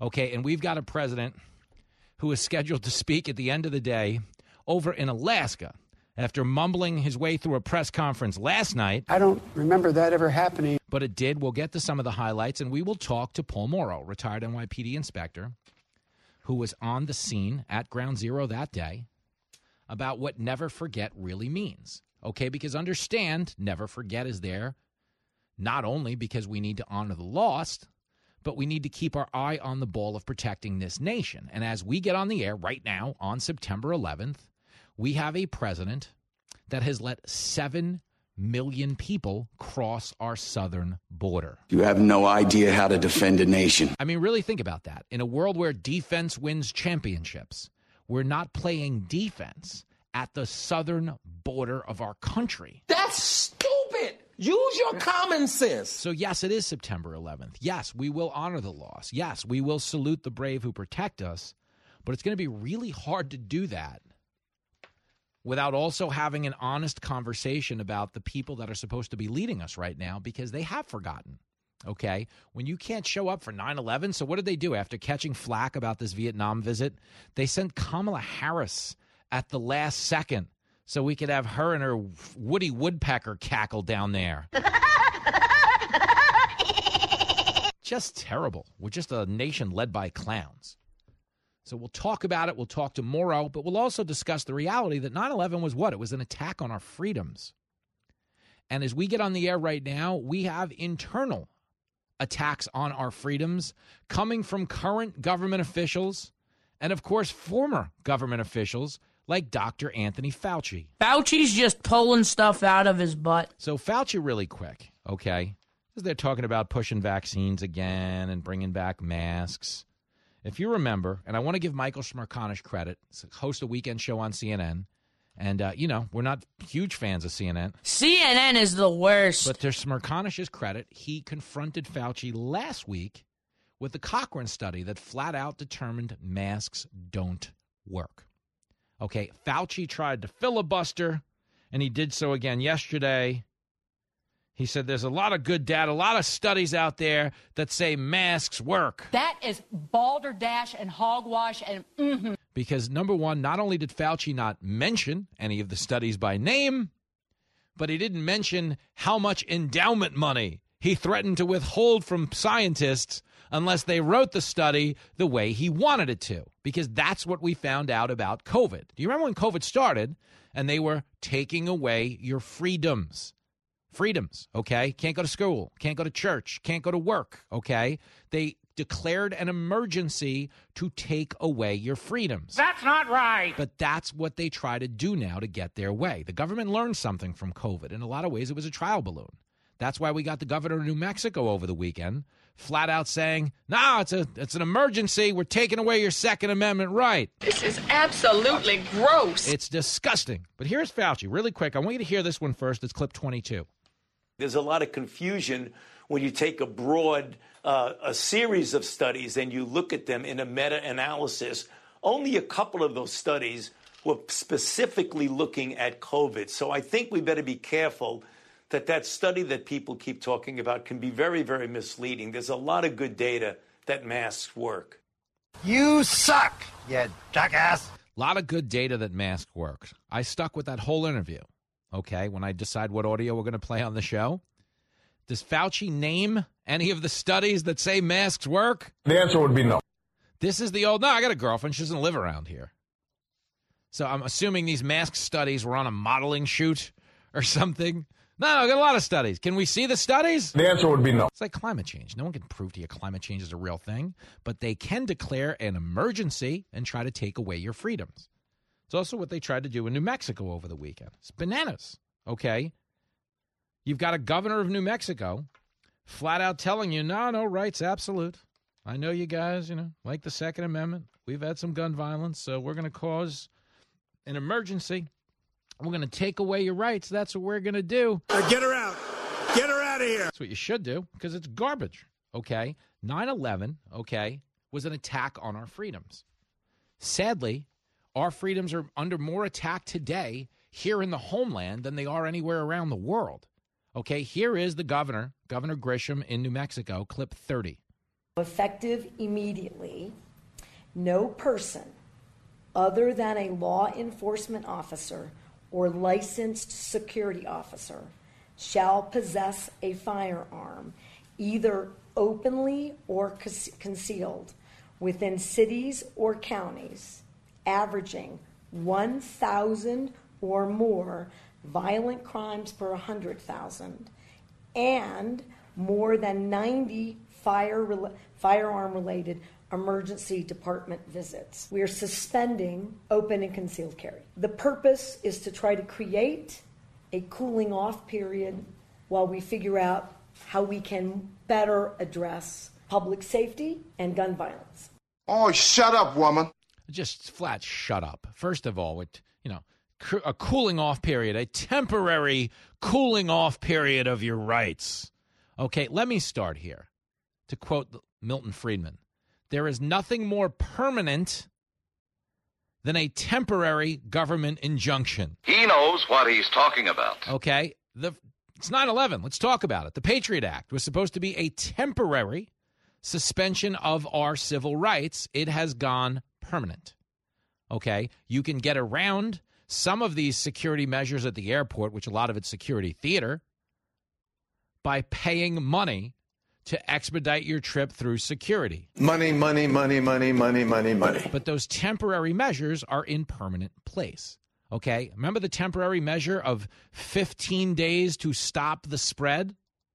Yeah, went on a little longer than 15 days, did it not? I think he's got a point. Yeah, it's been about 3 years to stop the spread with some of our rights. Okay, but when she talks about this, let's get past the attack on your freedoms, which is significant to this conversation and always will be because we live in the United States of America. Freedom! It's just the mindlessness of this type of edict. So think about this, okay? The Second Amendment, your right to self-defense.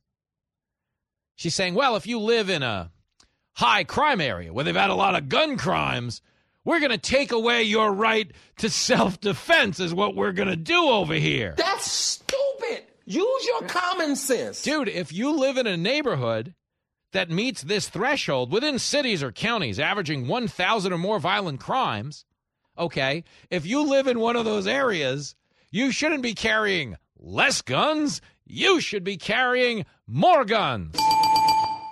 Okay, are you going to look me straight in the face as the governor of New Mexico who has an armed security detail, armed police that escort you everywhere you go?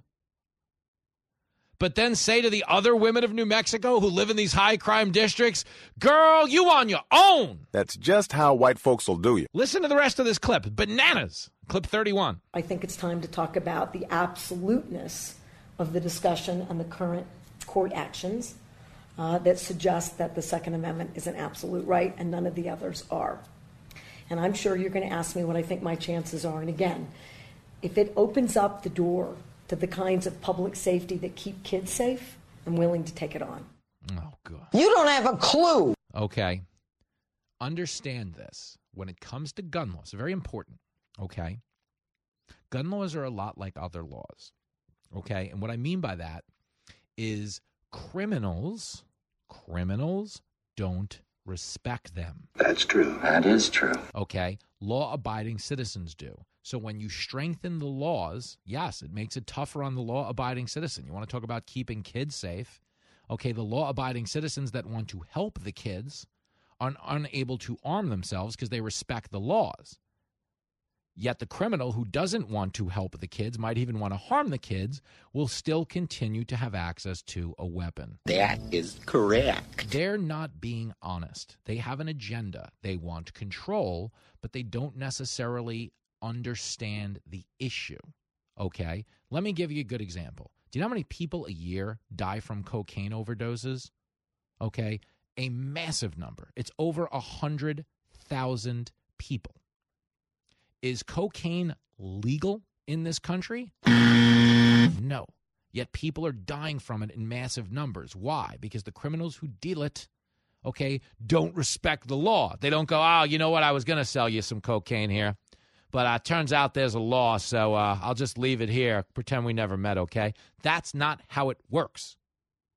Making guns illegal won't make them harder to get unless we're talking about the good people who follow the law.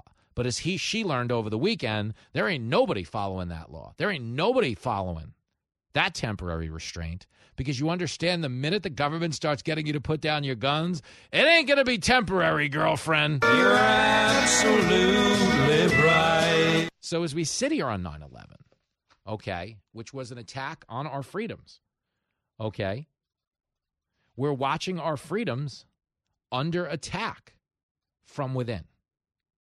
Okay, I was here on 9/11. I remember. I drove my brother to Queens, and then he had to make his way into the city because they called all the off-duty cops in. Okay, and we all watched it that day and didn't know if we were witnessing the end of the world. We'd never seen in our lifetime an attack on the homeland like that. We all heard about Pearl Harbor, but a lot of us, my generation, certainly weren't alive to see it. Okay, our parents weren't even allowed to see it if you're my age. Okay, but the truth is, we knew all about it. We hadn't forgotten it. Okay, but when it comes to 9/11, what we were watching is coordinated attacks on New York and the Pentagon and, of course, United 93 going down in Shanksville, Pennsylvania, and what looked to us like the beginning of World War III. What the hell is going on?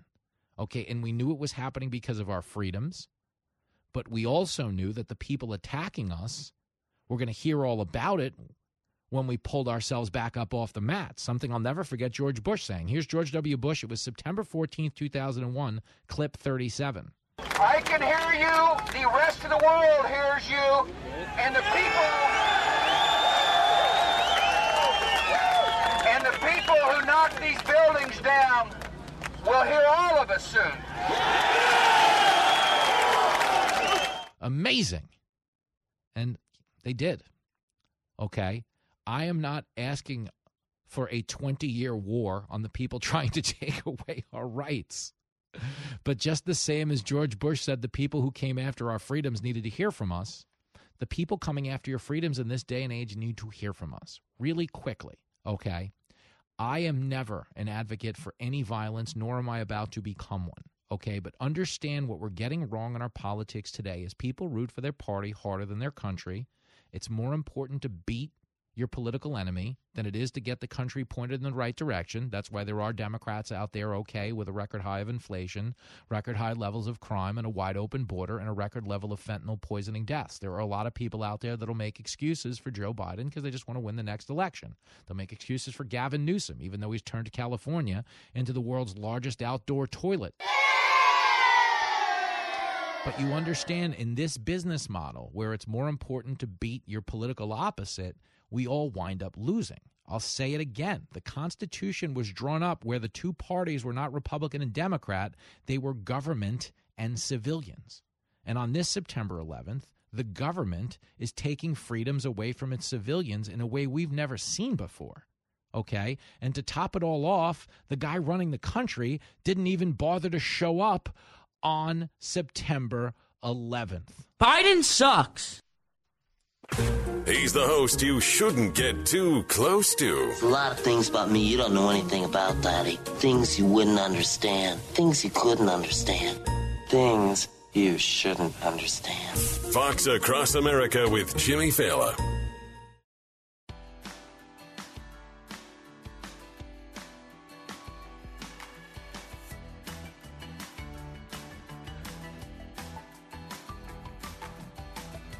It is Fox Across America with Jimmy Fallon. The President of the United States, as you know, over in Alaska somewhere, pushing a climate change agenda. Here he was last night in China. Not exactly throwing a perfect game. It's clip 12. Well, there's a lot of lying dog-faced pony soldiers out there about global warming, but not anymore. All of a sudden, they're all realizing it's a problem. And now I will take your questions. Let me see. They told me, they gave me 5 people here. And so, and I hope that, I think that Prime Minister Xi has some difficulties right now. Sorry. Okay. Am I pronouncing it Avilia?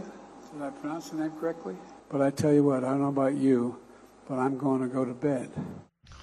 That man belongs in a nursing home, not in the White House. But let me tell you this. It's like, it's bad enough for us that, he's not, acknowledging 9/11, at least on the East Coast. He's the first president since it's happened to not be here, either at the Pentagon or Shanksville, Pennsylvania, or Ground Zero. But it's the reality that the performance he turns in on the world stage is just embarrassing to the country because he's just a meandering, doddering old fool. Here he is in Hanoi, Vietnam, getting played off by music like it's the Oscars, like he won a meaningless Oscar in the middle of the show. And they're like, dude, you get 20 seconds to speak. Shut up. All right, we're drowning you out. Here comes the orchestra. Listen to this, clip 18. We talked about at the conference overall, we talked about stability. We talked about making sure that the third world, the Southern Hemisphere had access to change it, had access.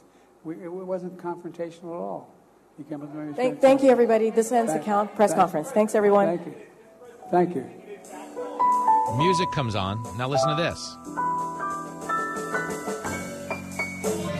Are you bringing U.S. strategic interests above human rights here in Vietnam? I've raised it with every person I've met with. Mr. President, are you worried about your son being indicted, Mr. President? And the music comes back on. In my opinion, that sucked. It's the Oscars. The winner of Best Cinematography. Listen, pal, you get to thank like 2 or 3 people and you're out of here. It's the President of the United States, okay? Supposed to be projecting strength on the world stage. Peace through strength. Instead, we've gotten a lot of chaos through teleprompter. Bothers me, man, okay? Today is a day to never forget. And we've got a guy in the White House who forgets what he came into the room for, let alone 9/11, didn't even bother to show up. He's out in Alaska. We will see how it sits with a man who did not have that option on September 11th as an NYPD cop who was called down to the scene. Paul Morrow joins us next on Fox Across America. It is Fox Across America with Jimmy Fallon, remembering the tragic events, the loss and heroism of September 11th, 2001. The president, of course, skipping today's ceremonies down at Ground Zero out at the Pentagon in Shanksville, Pennsylvania. But joining us now on the show, someone who did not have the luxury of sending in the punt team on September 11th. He's a retired NYPD inspector who was there at the scene at Ground Zero that historic and tragic day. Paul Morrow joins us on the show. Hey, man. Hey, Jimmy. As a silver lining, is it almost good that Biden didn't go because he probably would have called it 7/11? Oh, God. Listen, that latest press conference, the thing from Vietnam, I think really calls into question his viability as a candidate. It really is. It seems like he's on a downward slope. So not to change the subject, that's a conversation for another time, but wow. No, I agree. It's a lot to watch the president of the United States literally get played off by music, like his acceptance speech at the Oscars went on too long. So I feel you. It's amazing. It's nuts. So, I mean, you, like so many members of the NYPD, I got to tell you, my brother was brave enough to go down there that day, and I was brave enough to drop him off in Queens so he could walk the rest of the way. Was that where you found yourself, heading back into work and having to walk across the shutdown bridge? I did, yeah, exactly that. I lived in Queens at the time, up in Astoria, and, I had this junky car. I jumped in the car after the second plane hit. That's when we knew it was definitely an attack and not an accident.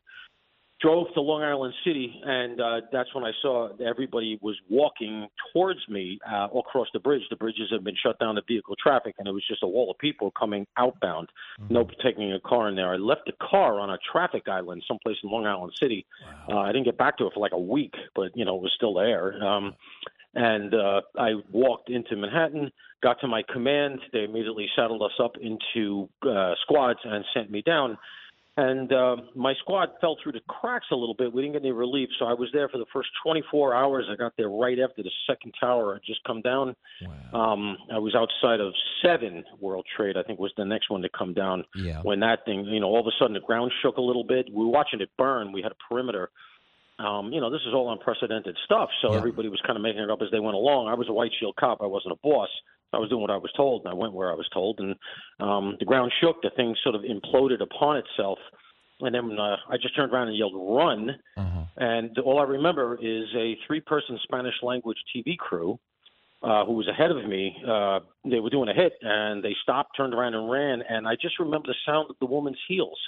The on-air personality who was doing the broadcast, God bless her, trying to run up, I guess, Center Street or whatever that was, in her high heels to get away. And we all ducked into an ATM, pulled the door closed, and then this sort of evil-looking cloud of smoke and debris with all these shimmering particles. The heat hit you, and then all this stuff came sweeping past the ATM, and we sheltered in place for a while until we felt it was safe to come out. And that was sort of my initial intro to the whole thing, and then I was there, obviously, like so many others, in the weeks and months afterwards. Well, we're talking to retired NYPD Inspector Paul Morrow. Something I've never heard discussed, which is fascinating about what you just said, is we've all seen the images of those smoke clouds.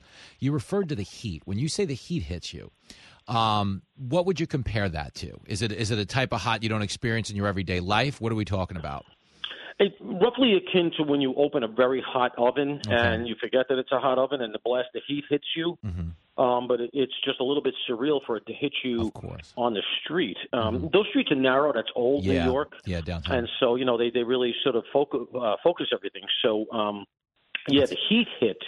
And like I said, it was like an oven. And then you realize, we're in new terrain here. Get you behind out of here. And then, as I said, we turned in and we ran for it. And then after that, I was there for a couple of days. We were all digging on the pile, and you began to realize, there's no point to this. Anybody who survived has got away. Anybody who did not get away is, they didn't survive, and so this is pointless. And then it became more of a demolition operation than a recovery operation. Yeah, it was a real grim reality, man. I had a lot of buddies down there that were Port Authority guys. My brother was down on that pile, and then he got the the cream puff detail of getting shipped out to the Staten Island pile, which is, what a dream that was. So I get the 2-hour commute and the rubble and the toxins? Thanks. Where do I sign up? But I bring this stuff up because I think, we are getting away from the reality of that day. When you heard the White House justification to Peter Doocy, which was, 22 years after Pearl Harbor, the presidents weren't still flying out to Hawaii. You're starting to talk about a scenario that's setting us up for another one of these, heaven forbid. And we're certainly not wishing for that. We're not forecasting that. But taking your eye off the ball of, just how perilous that day was is, how you start the process of exposing yourself to a potential defensive flaw a second time around. Now, do you get the feeling we are as vigilant as we were then, or do you look at things like the border and think we're not playing enough defense? The latter, obviously. And look, you don't want to be focused and over-focused on one issue. Yep. And, having had my career shaped ultimately by 9/11 because I opted to go into counterterrorism work and did that for a big, big portion of my career, made a lot of cases and was able to get some satisfaction out of, payback, for lack of a better term. You don't want that to be just a tunnel vision thing. But on the other hand, God help us, you got to do the basics. And among the basics is to make sure you have a southern border. And, just to bring it home, I responded, like so many other people did, to the West Side Highway vehicle attack, which was the worst attack we had post 9/11 here on American soil. And that was one that everybody missed. That was a real, real difficult case. The guy came from outside New York City, just drove in on Halloween, ran people down on the West Side Highway, killed a bunch, terrible injuries, maimed, body parts and the whole thing, just really grim. And he was Saipullah Saipov, who they spared the death penalty and just gave life recently, was an Uzbek. Well, we saw the other day that, and that's nothing against Uzbekistan or Uzbeki people, but we saw the other day that an ISIS coyote, for lack of a better term, a human trafficker, got 10 unidentified Uzbeks into America through the southern border, and it was 8 or 10. I saw both reporting, and FBI was going crazy trying to find them, and Homeland was looking every high and low. I'm sure PD was scraping New York and the areas where they might have turned up. But, it just brought home to me, wow, the last big attack we had was an Uzbek clean skin, for lack of a better term, somebody we didn't know. Now there's another 8 of them running around thanks to an ISIS recruiter who got them through the southern border. Sheesh. And we're supposed to believe Mayorkas when he tells us no problems at the southern border. Mayorkas to me really encapsulates, Biden's out of it. He doesn't know what century it is, but Mayorkas is the guy that's supposed to be doing the job. And of all the pantheon of incompetence in this administration, that guy deserves his own memorial for incompetence. He's the guy that not only needs to be impeached, but they really need to look into that guy because I got to tell you, I've never seen such a dereliction of duty, and he encapsulates, Jimmy, what you're saying. Yeah. We have taken our eye off the ball, and as Afghanistan becomes a bad guy haven for bad guys from all over the world again, the idea that we don't have a southern border is madness. Yeah, it's crazy, man, because the rank and file, when you say something like never forget, the rank and file doesn't. The people are down there memorializing this day, the families, the victims, the cops, anybody who threw on a uniform that was a first responder. They don't have the luxury of forgetting. But, in the upper echelons of government, it seems like in some way, shape, or form, I don't want to say they've forgotten, but they've certainly made a political calculation as to the cost of remembering. And it's a hard thing to watch, man, The upsides I'd point to, it is, especially when you got a president who can't remember, where he left his false teeth. Oh God, we're supposed to say, never forget this. I'm sorry, but very clearly it doesn't mean a whole lot to him. So No, it's embarrassing. I mean, you saw at the Afghan ceremony when the soldiers' remains were returning. We had 13 service members die at the Abbey Gate. That's the shot where he's famously caught checking his watch. He's looking at his watch repeatedly. Imagine that, because we were told. Remember this when he was running. Jill Biden's big declaration was empathy is on the ballot. You are electing the Bidens because you're going to have empathetic people in the White House. That was the charge against Trump. He was out of touch. He didn't care. The Bidens just skipped 9/11. Okay, they're doing this in Alaska, mainly because he needed to get out to Vietnam and push climate change on the heels of the G20. And there's no way, I know, and what's crazy, Paul, is like there's no way you can justify that through scheduling. They're like, well, he was going to be over there for the G20, so he needed to go to Vietnam. He could have went to Vietnam before the G20. The guy was on the beach every day of August. We were making fun of the pictures. So you see, his hand was well settled. He didn't need to do that. You're right. You see where the priorities are. The one thing I was going to tell people as New Yorkers, and you're down there serving, and thank you for that, is we got this one unique moment in the aftermath of 9/11 it was almost an odd unity, okay? And sadly, it took a tragedy to bring it on. But do you remember those 3 weeks of driving to New York where everyone had an American flag on their antenna and they were letting people merge and it was actually polite and safe on the roads? Yeah, it was a very, very different town. Surreal. And, I extrapolate off of that, Jimmy, because what happened is we had that, and what happened was the cops got the benefit of the doubt for a while. Yeah. And so you had Bloomberg came in, he let Ray Kelly, who was the police commissioner, run the place, and we were all told, people forget this, we were all told it was the end of New York City. Yeah. You're not going to be able to police it because you got to do counterterrorism now. The city's never coming back from this tragedy. We're done, and you can't drive crime down any further because you don't have the bodies, because everybody's got to do counterterrorism, and nobody wants to come to New York because it's toxic and all sort of stuff, and it's dangerous. The exact opposite occurred.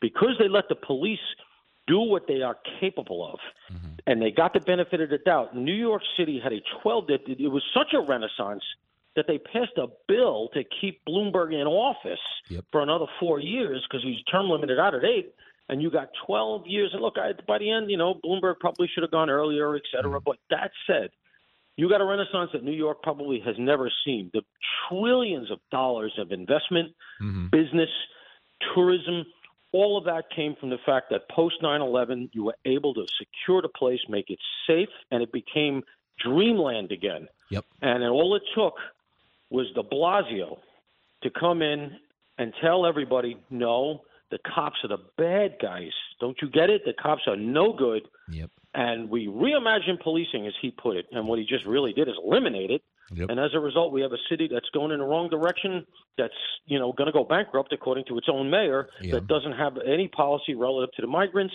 People are leaving, businesses are leaving, and it all comes from the fact that they no longer let the police do this. Then they passed laws to prevent it, and this is what we got. Man, that's such a great point. We're talking to retired NYPD Inspector Paul Morrow.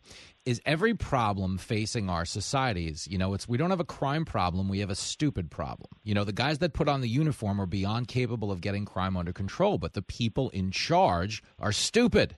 And they've created more empathy for the criminal than they have for the cop, and certainly the victim. I mean, when you look out at the city right now, not only are the cops being undermined, but there's really never any empathy demonstrated for the victims. It's like you think of the Daniel Penny situation on the subway. You know how many people we've discussed that have been robbed or stabbed or shoved in front of a subway train?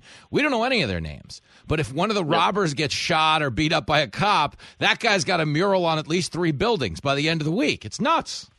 And a line of lawyers that are, lining up to make sure that they take him on as a client and paint him as a hero, and et cetera, et cetera. Jimmy, I've gone further than even that they're stupid, because they are stupid. That's undeniable. You're 100% right. But I've gotten to the point where the evidence of these policies is so blatant. I think this is just what they want. And I think that somehow or other this plays to some value for them, whether it's, they in the chaos of the city, they get to hire their cronies, and they get to pass bills that somehow or other fill their own pockets. And I think we're going to find in a few years that, and I've been hearing some whispers of this, I think we're going to find that there is significant corruption in and among all the folks who are leading the charge on what is supposed to be the reimagining of policing, reimagining of New York City, these bail laws and everything else. The problem is Albany, nobody in New York City knows where the hell Albany is. And, why they put the legislature up there, I'd love to know. So nobody keeps an eye on it. There's no media up there, et cetera. But it's a very corrupt place. And we're going to find out that not only there, but in the New York City Council and in New York City government, you're going to find, I think, we're going to end up with the kind of corruption stuff that we saw at the end of the de Blasio administration that they never moved on. They went up to Trump for everything under the sun, but de Blasio, all kinds of corruption issues that the Southern District decided to just lean back on and not act on, which is a disgrace. But I think they want this, and I think it's because they benefit from it somehow. That's nuts. I mean, the only other thing I could think of really quick, we're under a minute, is if they wanted to federalize police, if they were trying to use the justification, look at all these cities are deteriorating, these police aren't doing the job. Maybe we need to federalize it, because that's always... that's their thing. Okay, they want to federalize everything, but policing, as you know, is the most local of local things. That's right, and that started big time under the Obama administration. And just to close the loop, if the Republicans take the House, they need to federalize in the same way. The way they federalize is they put a monitor over the police department. Fair. If the Republicans take the White House, is what I mean. If they take the prosecutors, the Soros prosecutors, start with Alvin Bragg and put him under a monitor. You can do that. That's the executive as well. I'll drink to that. They've never done that. Do that and get these Krasner and Kim Foxx, get them all under monitorships.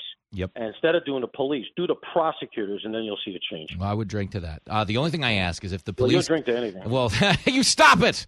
All I was going to say is if the police get full control back, you can't make the city too nice. That's the only complaint I would lodge as a cab driver is this: the police did such a good job. The city got so safe we had bike lanes and pedestrian malls. Can you split the difference on that so I can get around without sitting in traffic while some guy on a rental bike gets his own green light? Okay, Jimmy, I make that promise to you, right? People have spoken. The whole city, that's going to be a whole city effort to make sure you can get around. We're going to do that. Paul Morrow, we appreciate some time today, man. Great stuff, my man. I'll see you soon. Jimmy, always a pleasure to talk to you, pal. There he goes. The great Paul Morrow. There we go back after this. You're listening to Fox Across America with Jimmy Fallon.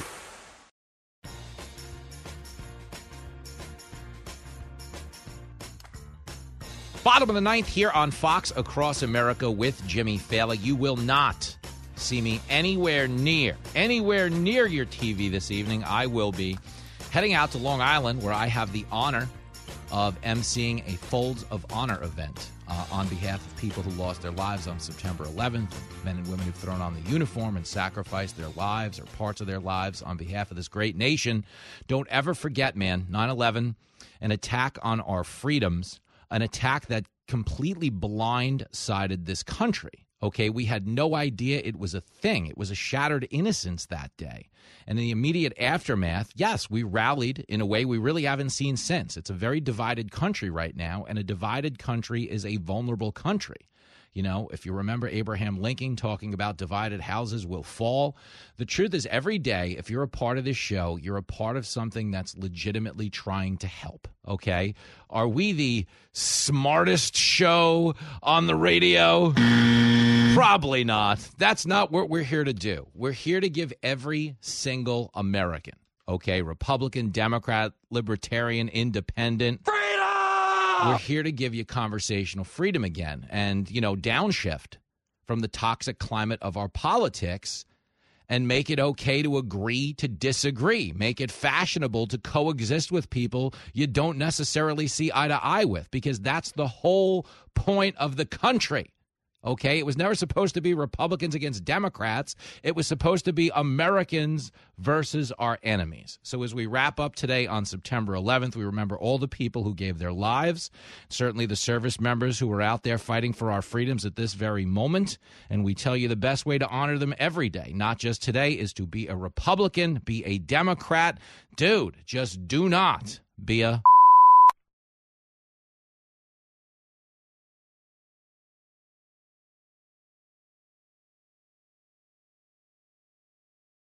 From the Fox News Podcasts Network. Subscribe and listen to the Trey Gowdy Podcast. Former federal prosecutor and 4-term U.S. Congressman from South Carolina brings you a one-of-a-kind podcast. Subscribe and listen now by going to foxnewspodcasts.com. Listen to the show ad-free on Fox News Podcast Plus, on Apple Podcast, Amazon Music with your Prime membership, or subscribe wherever you get your podcasts.